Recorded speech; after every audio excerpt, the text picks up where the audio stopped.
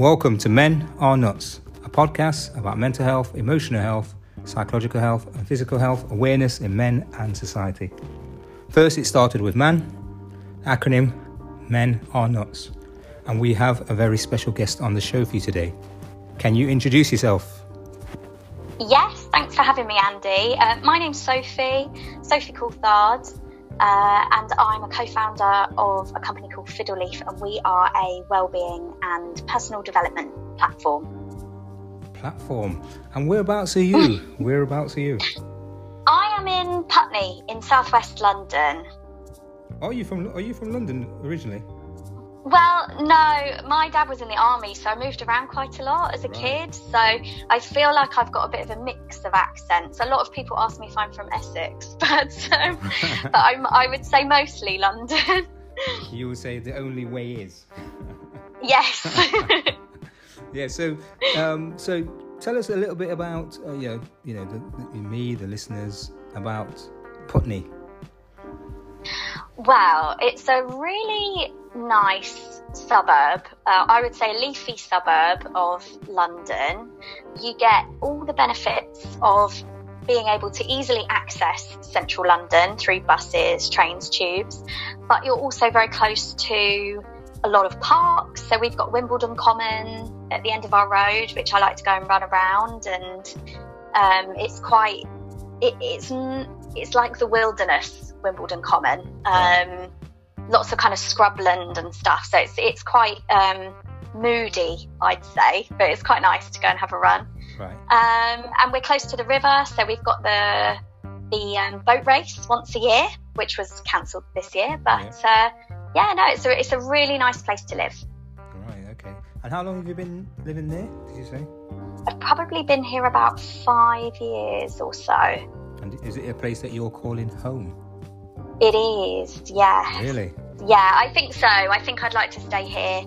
Obviously, London can be an expensive area to live, so maybe at some point move outwards. But no, I like it here. I think you get the best of everything because you've got good local restaurants and things like that, but you're really close to central as well. Right. Okay. So, what for you at the moment, living in UK and London, what's it like at this, like, say, precise moment, but for the last how many weeks since we've had this virus and things like that? Yeah, I feel like this is something that a lot of people are asking me as well, particularly friends that aren't from London, because they're saying London is the hotspot for coronavirus and that, things are kind of really tough here. It's obviously very quiet. But obviously after the initial kind of panic buying and all of that died down, it's okay. I mean, the roads are quiet, the supermarkets are pretty empty, so it's quite easy to get everything that you need and get about. And I've not had to travel at all on any public transport or anything like that. I mostly work from home anyway. So to be honest, it's not been that different than normal life for me. Yeah. So basically, this is it's pretty quiet around. It's not. Is it normally bustling? That place in a sense, London's quite bustling anyway. But is Putney a bustling part of the city? I'd say so. I mean, I actually live on one of the big commuter roads into central London as well. So normally we have a lot of traffic, which has completely died down. And normally we've got different shopping centres. They'd normally be quite busy, and obviously we've only got supermarkets open at the moment. You just have to think about it. If you try to go shopping on a Saturday morning, then there's going to be big queues. If you go on a Wednesday morning or a Tuesday morning, then you can pretty much get around no problem. Yeah. But yeah, it's definitely a different feel in London than what it normally has. I haven't ventured in. I do have friends that have sort of gone on bike rides, and we are allowed to get out for exercise here, and they might have gone for a bike ride a bit more central. And I've seen photos of things like, Buckingham Palace and Leicester Square just completely empty. Yeah. But I've not been myself. Yeah. So, because we're hearing a few stories about people kind of getting out more the further we've gone are you finding that now, or is it just still the same for you? For you in the sense you haven't gone out more, but are you noticing there's a more over the last week, more people? Yes, I have noticed more traffic over the past week. I tend to go for a run about the same time, normally sort of early 8 a.m. or sort of 6 p.m. And I've definitely noticed that there's more cars on the road. So I do feel like people are out more. I don't know if people are starting to get a bit restless or people are going back to work. I'm not sure. Right. Okay. So, I've invited you on the podcast. I'm glad you've accepted to talk about your thoughts on health, well-being, mental health, psychological health, men, women, children, boys, girls. What's your take on mental health, and what's your journey been like, or your thoughts? Yeah, so my journey in terms of well-being, I would say that I've probably been quite lucky in that I've never really struggled with my own mental health.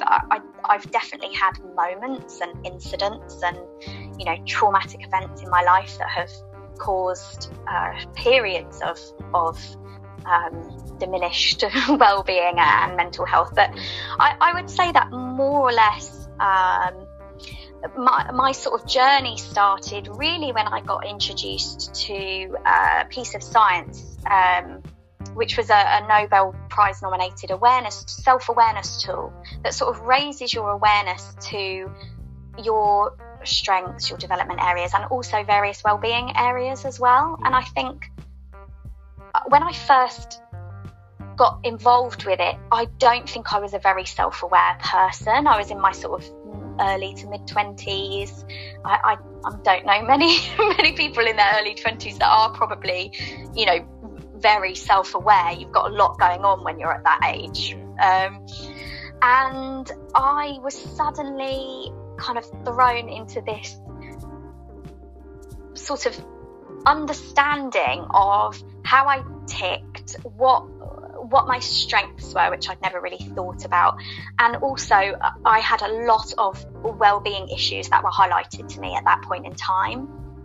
And I was probably hiding the fact that I was unhappy with work and I didn't really have any direction in my life, and I was in a relationship that wasn't going anywhere, and it sort of almost, it was like somebody held a mirror up to me. Yeah. And that was when I thought, wow, this is really powerful, and actually this could help a lot of people, and obviously myself included. I made a lot of changes. I broke up with my boyfriend pretty much immediately after that happened, and changed my career path and everything. So it had a really powerful impact on my life. And so since then, for the past sort of 10-12 years or so, I've been working with this tool, with this piece of science, and working with people, so helping them to understand these things about themselves. And now obviously going into a stage where I'm developing it into an online platform so that more people can access it. Yeah. And really trying to pull a lot of research out of what the results show as well. And I think that's the key area. If you can start to understand more about well-being, because it's very much it can be very perceptive, and I think particularly a lot of companies are quite nervous of how they handle well-being and mental health, because there's not a lot of measurability around it. A lot of it's opinion and can be very subjective. Yeah. And that's my interest, really.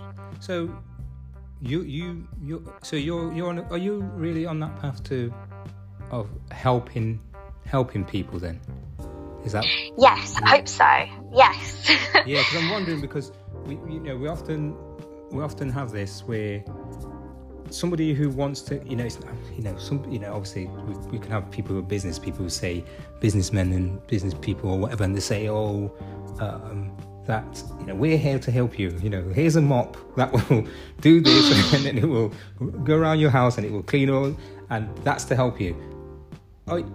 in a sense, obviously that's business and they're making money. But I'm kind of, because you're obviously on this path to help people, and I'm just wondering, where did that come from? Is it have you always wanted it from a child, or have you been this person that's thought, oh, you know what, I'd like to be in the field of where I'm helping. What was your, what did you want to do when you were growing up, in a sense?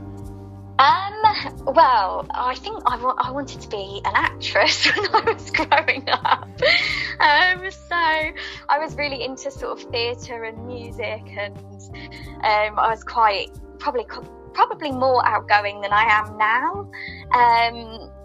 And I think, to get into any sort of industry like that, first of all, you've got to be very talented, and you've also got to have very thick skin and cope with a lot of rejection. And I just kind of, I guess I lost my way a bit and tried all sorts of different things. I've probably done so many jobs that are just anything from working in McDonald's to running a bar to selling telephone systems, all sorts really.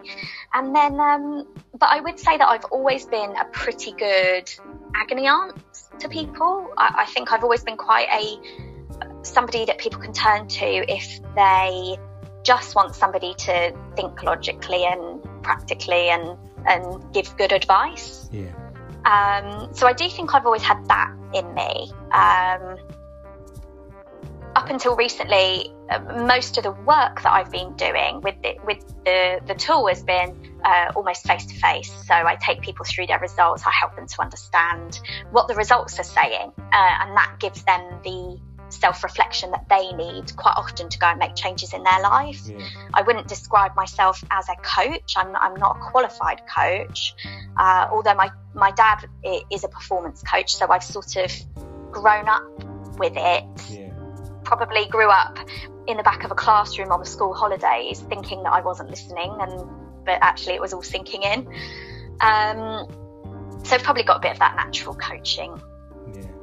Yeah, and I think that's where, like you're saying, where a lot of it is coming from. And so you said you've had like a few downs in your life, and you've managed to, you said you managed to kind of get through those. What sort of coping strategies did you have to get through your those tragedies and things like that? So I think it might actually be most relevant to talk about the most recent, which is everything that's going on right now. Yeah. I know you've had other guests talk about the current situation with coronavirus and how they might have coped, but I definitely think there was an initial big sense of panic. I'm not somebody who's ever had panic attacks as such, but I definitely started to feel, I don't know if anybody else has probably felt like this as well, when the news really started to pick up and it really looked like we were about to go into lockdown and we were hearing about other countries going into lockdown, I felt like I had such a tight chest.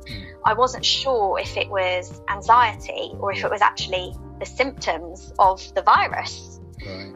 And it was almost trying to find a sense of calm to say, what is going on internally with me right now and what do I need to do to support myself?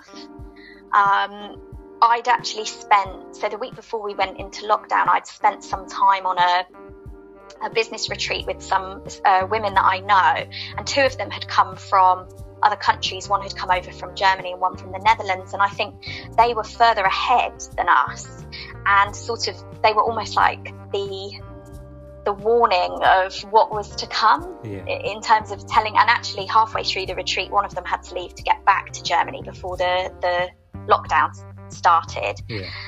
And it really almost filled me with a bit of sense of dread, to be honest. And then I came home and I was trying to discuss with my partner, look, I think this is really serious and I think things are going to get really tough and I think we need to think about how we're going to prepare for this.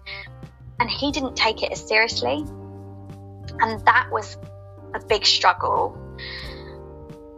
So I actually called I said, I think we need to call a team meeting because I need to tell you how I'm feeling right now and we need to figure out what we're going to do. So we had a team meeting and I sort of expressed what I thought was going to happen. And to be honest, he hadn't really watched the news. his work was carrying on more or less at normal at that stage, so no wonder he didn't feel this dread that I did. But yeah, so I did find it very overwhelming. I'm sure everybody can remember those first sort of week perhaps where it was ramping up and it was just very scary. The panic buying was happening. You know, you couldn't buy loo roll for anywhere. And I guess when you're in that stage, you can't really see the end of it. You can't think, well, it might be better in a week, because you don't know.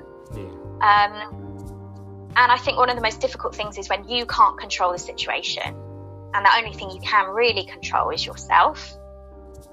So for me, it was trying to stop, and I know we talked about this before we started recording, but I really reduced my news consumption.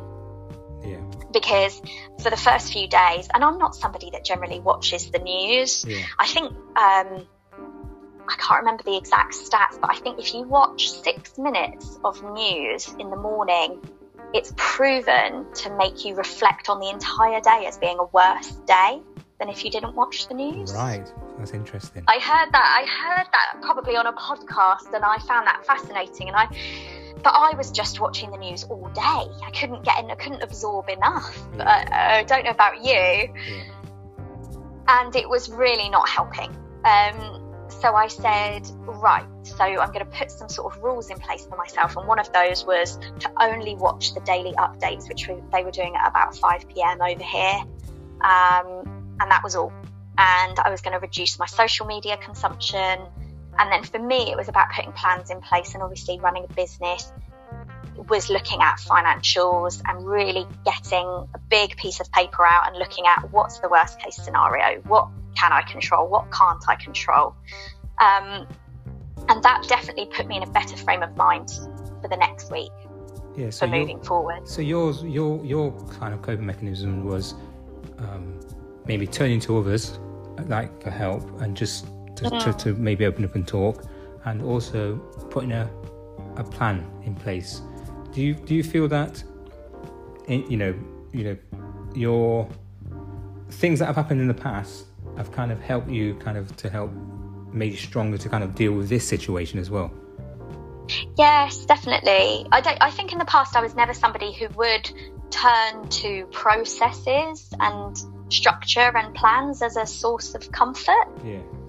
But it's funny how they really do help, I think, in times like this. And even things like trying to still get out of bed as if it was a normal working day. And keeping, obviously, exercise. It's well known that exercise and getting some fresh air is going to help with your mental health and your well-being. And we were really lucky to have such good weather over here. Which was obviously difficult in terms of the lockdown and having to stay indoors, but I think it definitely helped lift mood as well. It's funny because people used to kind of this thing saying, when people say mind, body and spirit, and you're right, when your mind and body and spirit, you're exercising kind of helps lift your spirit and lifts your mood, and they're all connected. It's not this separate thing. Your head's there and the physical there and the mental's there. We're all connected. So when your partner then, did your partner ever panic, and were you able to then kind of help them? I actually, so I'll tell you this, he'll listen back to this and say, I can't believe you said that, but I actually feel like he was fine at the time. I feel like he's more worried now, and he is definitely coming at this from a very kind of big picture look at what's going on. And I would say that I actually woke up this morning and he was watching the news first thing this morning, which is not common. And he's saying a lot to me about society and what is going to happen to this industry and what's going to happen to this industry. And he's thinking about it in quite a different way. I think most people's automatic is to think about themselves and their immediate surroundings and their family.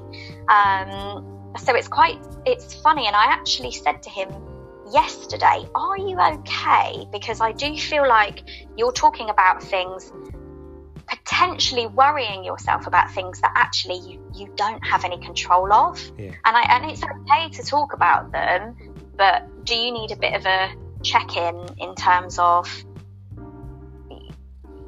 I don't know, is this starting to impact you a little bit? Because I felt like he was talking about it quite a lot, and potentially starting to worry about what was happening in the outer world. And what was his reaction to that? Because obviously then you've kind of been, we all go through different things, traumas and stuff, and things make us stronger or weak or whatever. But when it comes to something like this, you've kind of been through that kind of panic bit. And even if there is a bit of anxiety now or whenever next week, you've still kind of been through that. So you're able to sort of like give him advice. What was his thinking? What's been his thinking and reasoning since? Has he accepted you? Has he accepted, not you, but accepted the advice? Or yes. The reason why I'm saying this is because obviously I'm thinking, men, women, we deal with things differently, and well-being and mindfulness and all that sort of stuff. So that's probably, I'm just wondering if that's where he was coming from in terms of... Yeah, and I definitely think it was me trying to sort of pick up from him if there was something niggling underneath the surface. What I would say, and apologies for anyone else that takes offence to this, he is Welsh. So Welsh people, I find, are very, very talkative, and so he does sometimes talk. He will have to talk through an idea or a thought a lot, and I think that's just the nature. I know when I'm around his family, it's they're very, very talkative. So I know that that's a natural in him, that's just natural in him, and perhaps not all men are naturally like that. But yes, he was talking about it to the stage where I thought, is there a little something going on under the surface here? And I'll just check in with him and make sure that, is he okay? Is there anything that he's worried about? And just almost, I think sometimes it helps for somebody to say to you, and I had someone say to me once, the reason why you're struggling with this situation is because you can't control it. And that stuck with me. And so that's what I felt like I had to say to him. Yeah. So you become, you kind of take on that role of in fact what you've been doing and what you are doing in your career and what you've learned, coping mechanisms. So for you, you've gone through different stages. You worked in this area and that area, and then you obviously had a moment where you wanted to be in the work that you're doing now. Can you tell us a bit more about what you do, the research, and what are some of the things that you're finding out in terms of well-being? Yeah, so the tool, the self-awareness tool, it's called the Hartman Value Profile. It was created back in the 70s by Dr. Robert Hartman, and he was Nobel Prize nominated. And it's used by a lot of businesses, and a lot of people use it. And how I've used it over the past 10 years has been more consultative. So people will use the tool, and you will explain their results to them and help them come to some awareness around their behaviours and what we sometimes call value-based behaviours. So if you value something, you tend to be better at it. And I think how that applies to well-being is, if you value yourself, you tend to be better at looking after yourself. I think that's just a nice, simple way of putting it into a bit of a nutshell, really. But I've always been very conscious that you can only ever work with so many people at one time, and it's how could, in this world of technology, how can this be firstly put online, and secondly, how can more research be done off the back of it? And that's always been, as I've been using this tool, I have a lot of things that I've noticed are more from an observation perspective rather than we have these stats. although we have done quite a lot of research, and we've done research in well-being, but that's something that I really want to take to the next level. So we've looked at things like we've looked at high performers in companies, so people who are very successful, and what their sort of well-being looks like. And that's actually really interesting. Particularly when you look at people who burn out, or start to suffer with burnout. And so I guess something that I would share that could potentially be quite useful for people is that many people who are high performers in organisations, who work really hard, who identify strongly with their work, they may also have a tendency to take on too much work because they've got this motivation. And a common trait that we find is that these people don't always like to ask for help. Yeah. They want to do things for themselves, and they actually might be very proficient problem solvers. So they're actually really good at getting on and doing things for themselves. And so therefore they might not want to ask for help. And then these things combined, if somebody doesn't have a good, solid well-being, if they don't have a good foundation, that can start to lead to burnout because you're taking on too much, you're not, and it's like a cocktail. Yeah. But what we found when we looked at high performers, the difference between the people who were the best high performers in organisations was that they did have good, solid well-being. So I sometimes describe this as the energy that they put into themselves was balanced with the energy that they were putting out externally to work and other commitments. And so why is it that they were actually getting the best results? And I think it's because they have this foundation of well-being. Yeah. And so that's quite interesting, because I think a lot of people, and I know, again, we talked about this briefly before we started recording, but more people are suffering with burnout. A lot of people, we've got this always-on culture where people are emailing late into the night, or, the work is demanding more of them. But actually, how can they balance this with their own well-being? Because they'll actually get better results. Yeah. And do you find that then this comes about where there's not, in a sense, there's not enough time? Do you find that then there's, in terms of what you might then progress to finding out, is that there's not enough time for them to kind of work on themselves? So if it comes to, like, for instance, I'd say, like you said, if somebody's working, so, we've become a fast-paced society. It really has become a fast-paced society. Mass consumerization and things like that. And, people work to all hours. Some jobs are, almost 24 hours now. And then they had that thing years ago in UK where extended it for 6 days a week, and then they were looking at extending it to 7 days. Some workplace 7 days a week, and people then, you're having to email and blah blah, the weekends. Mm-hmm. Do you find then that your research would take you then into the fact that, somebody might come to you and say, well, I don't have enough time. I don't know if I'm not having enough time to work on my well-being. Where do I fit my well-being in? And then what happens is it leads to a breakdown, like you say, a mass burnout. So it's about striking a balance. And where do we strike that balance?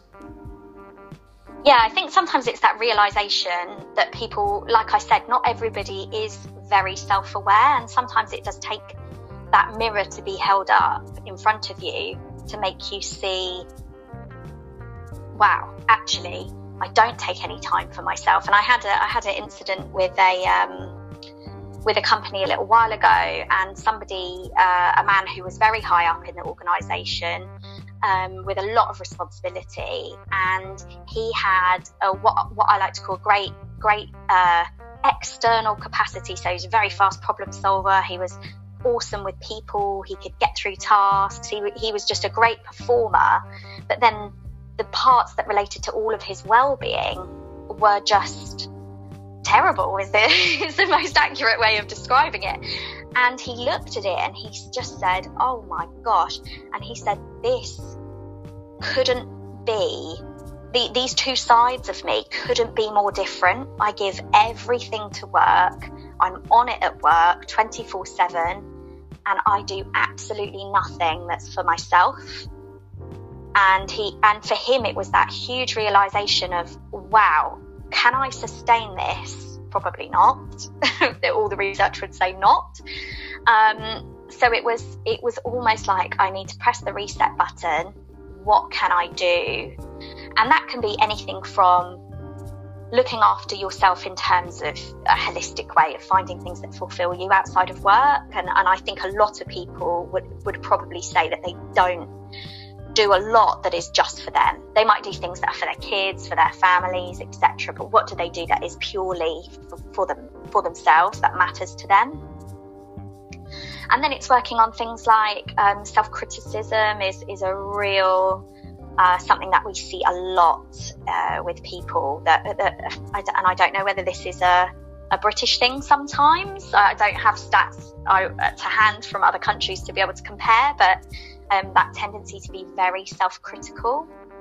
Yeah. And we can often see this in high performers, people who are, really, really working really hard they can have all these things like negative perfectionism. They can be really tough on themselves. Perfectionism. Yeah. And then that can often drive negative self-esteem. Although the one thing that I would say, and I don't have data on this, so this is purely my observation of working with people, is that I find that equally men and women can both be very self-critical, but I would find that it tends to impact self-esteem more in women than men, which is something that I'd like to explore further at some point in the future. Yeah. But yes, men can definitely be very self-critical, as self-critical as women, and yeah, how does that then impact? Yeah, well, that's like you said, there's a lot of things to think about there, and they all come down to the same thing to do with impacting our lives, not just at work but at home as well, and also this thing to do with people being high powered or highly driven, and they're very self-critical, and sometimes for those people, if something goes wrong, the fall is a lot. There's a bigger impact when there's a fall, particularly on the mental health. Like you say, the burnout could be far worse or on those people, because they're so driven that anything that knocks them off that perch. Or so are you finding it since since we've had this virus, and what's happening, this pandemic or whatever you want to call it, are you finding that because there's a lot of people now who may be people who have been in work, or people who are high powered, or people just the general public, are you finding that a lot of them there may be a struggle now because they're not doing anything, or they're not doing as much as they would be if they were if this virus wasn't here? Yes, I think there's two things on this. I think there's definitely a large portion of people who are trying to work from home, and they're trying to maintain that productivity that they had. Yeah. But now they're at home, they might be looking after kids, they might have a partner that needs support as well, and therefore they can't maintain that productivity level, and I think that can be a real struggle for people, particularly if they're not used to being in the home environment.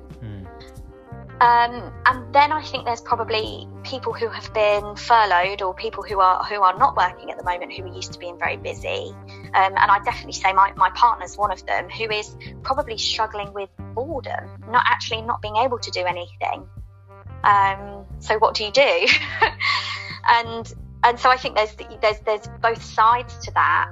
I saw a company post on Twitter actually this morning saying that they're going to a 4-day work week. They're going to experiment with a 4-day work week because they just feel like the impact that this is having on people's well-being, they want to give their employees an extra day to be able to do what they need to do. You know, going to the supermarket is taking a lot longer.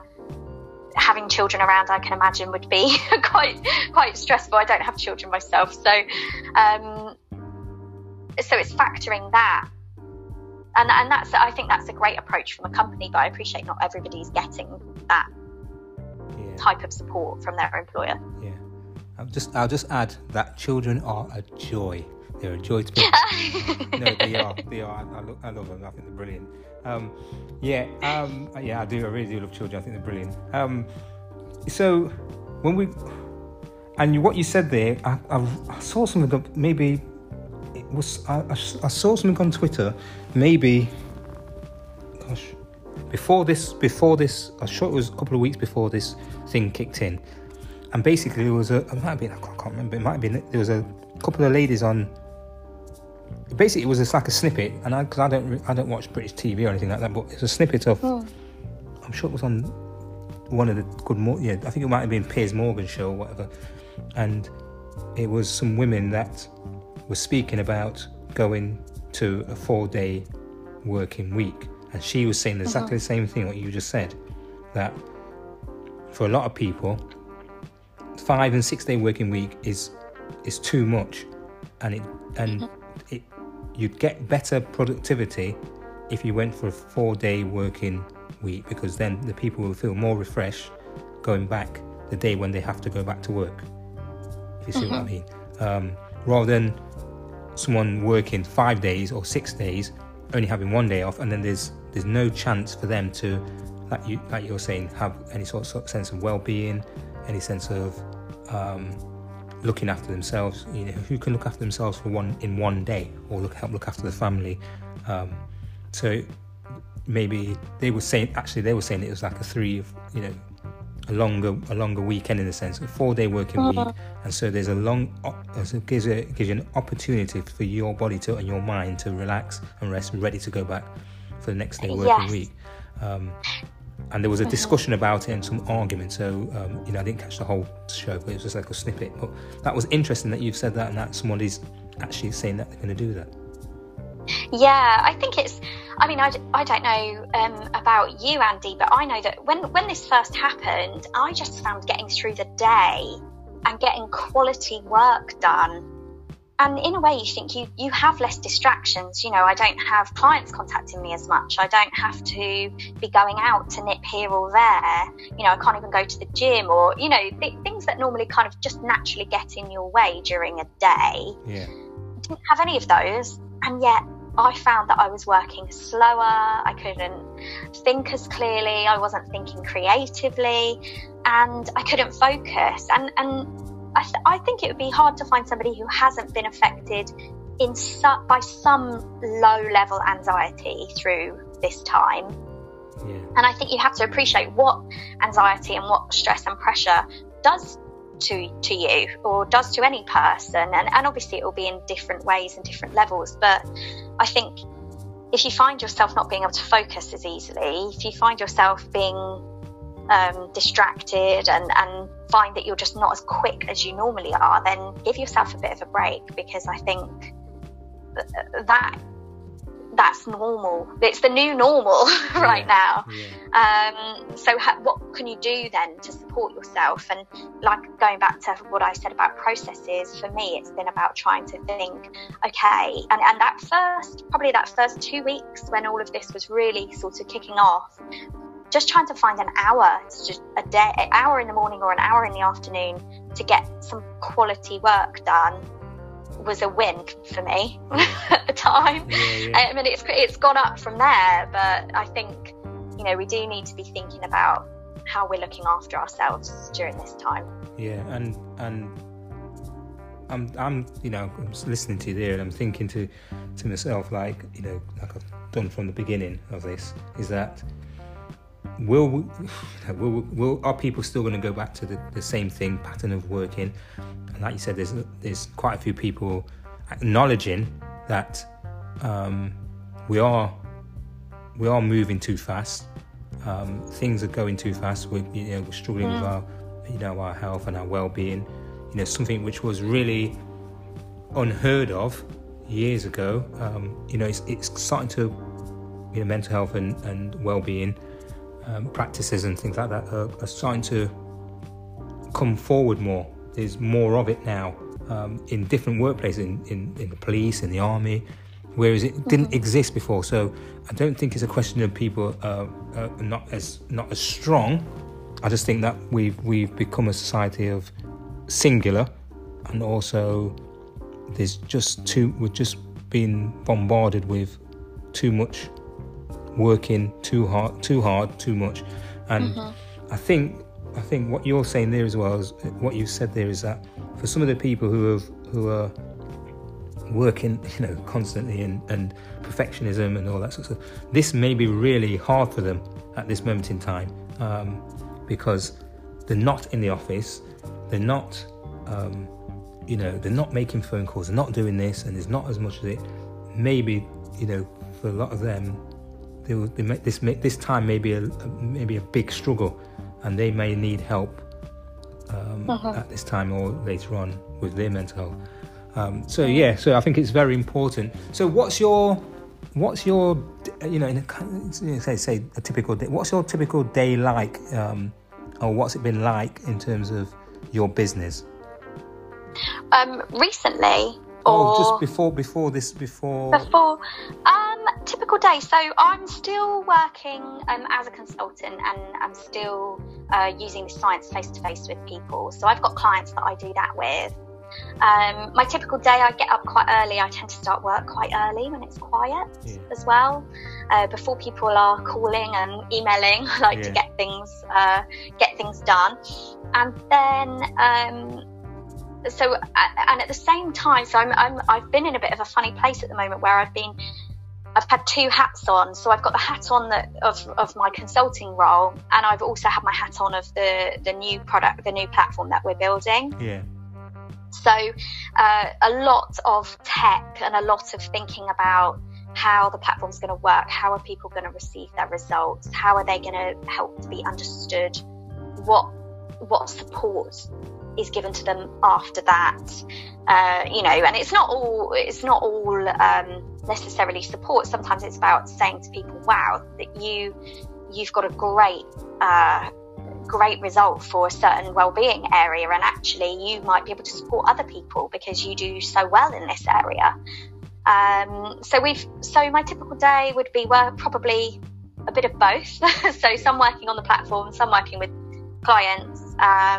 Always try and get out where possible. I should have said this at the beginning, but I go to a CrossFit gym in Putney, which I think is probably the pride of Putney, the CrossFit gym there.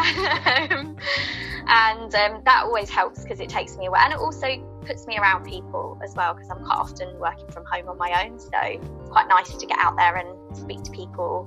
Have somebody say how are you can really make a difference in the day.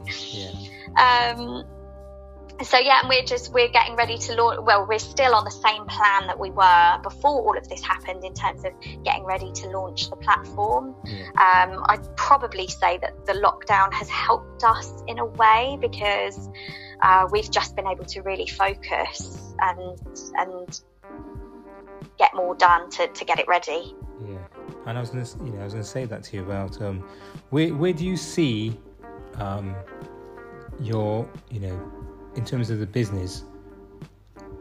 Because a few people, I remember at the beginning of this, everyone was saying, "Oh yeah, everything's going to turn to everything's going to be online now, and that's it, and blah blah blah, and we're all going to be indoors."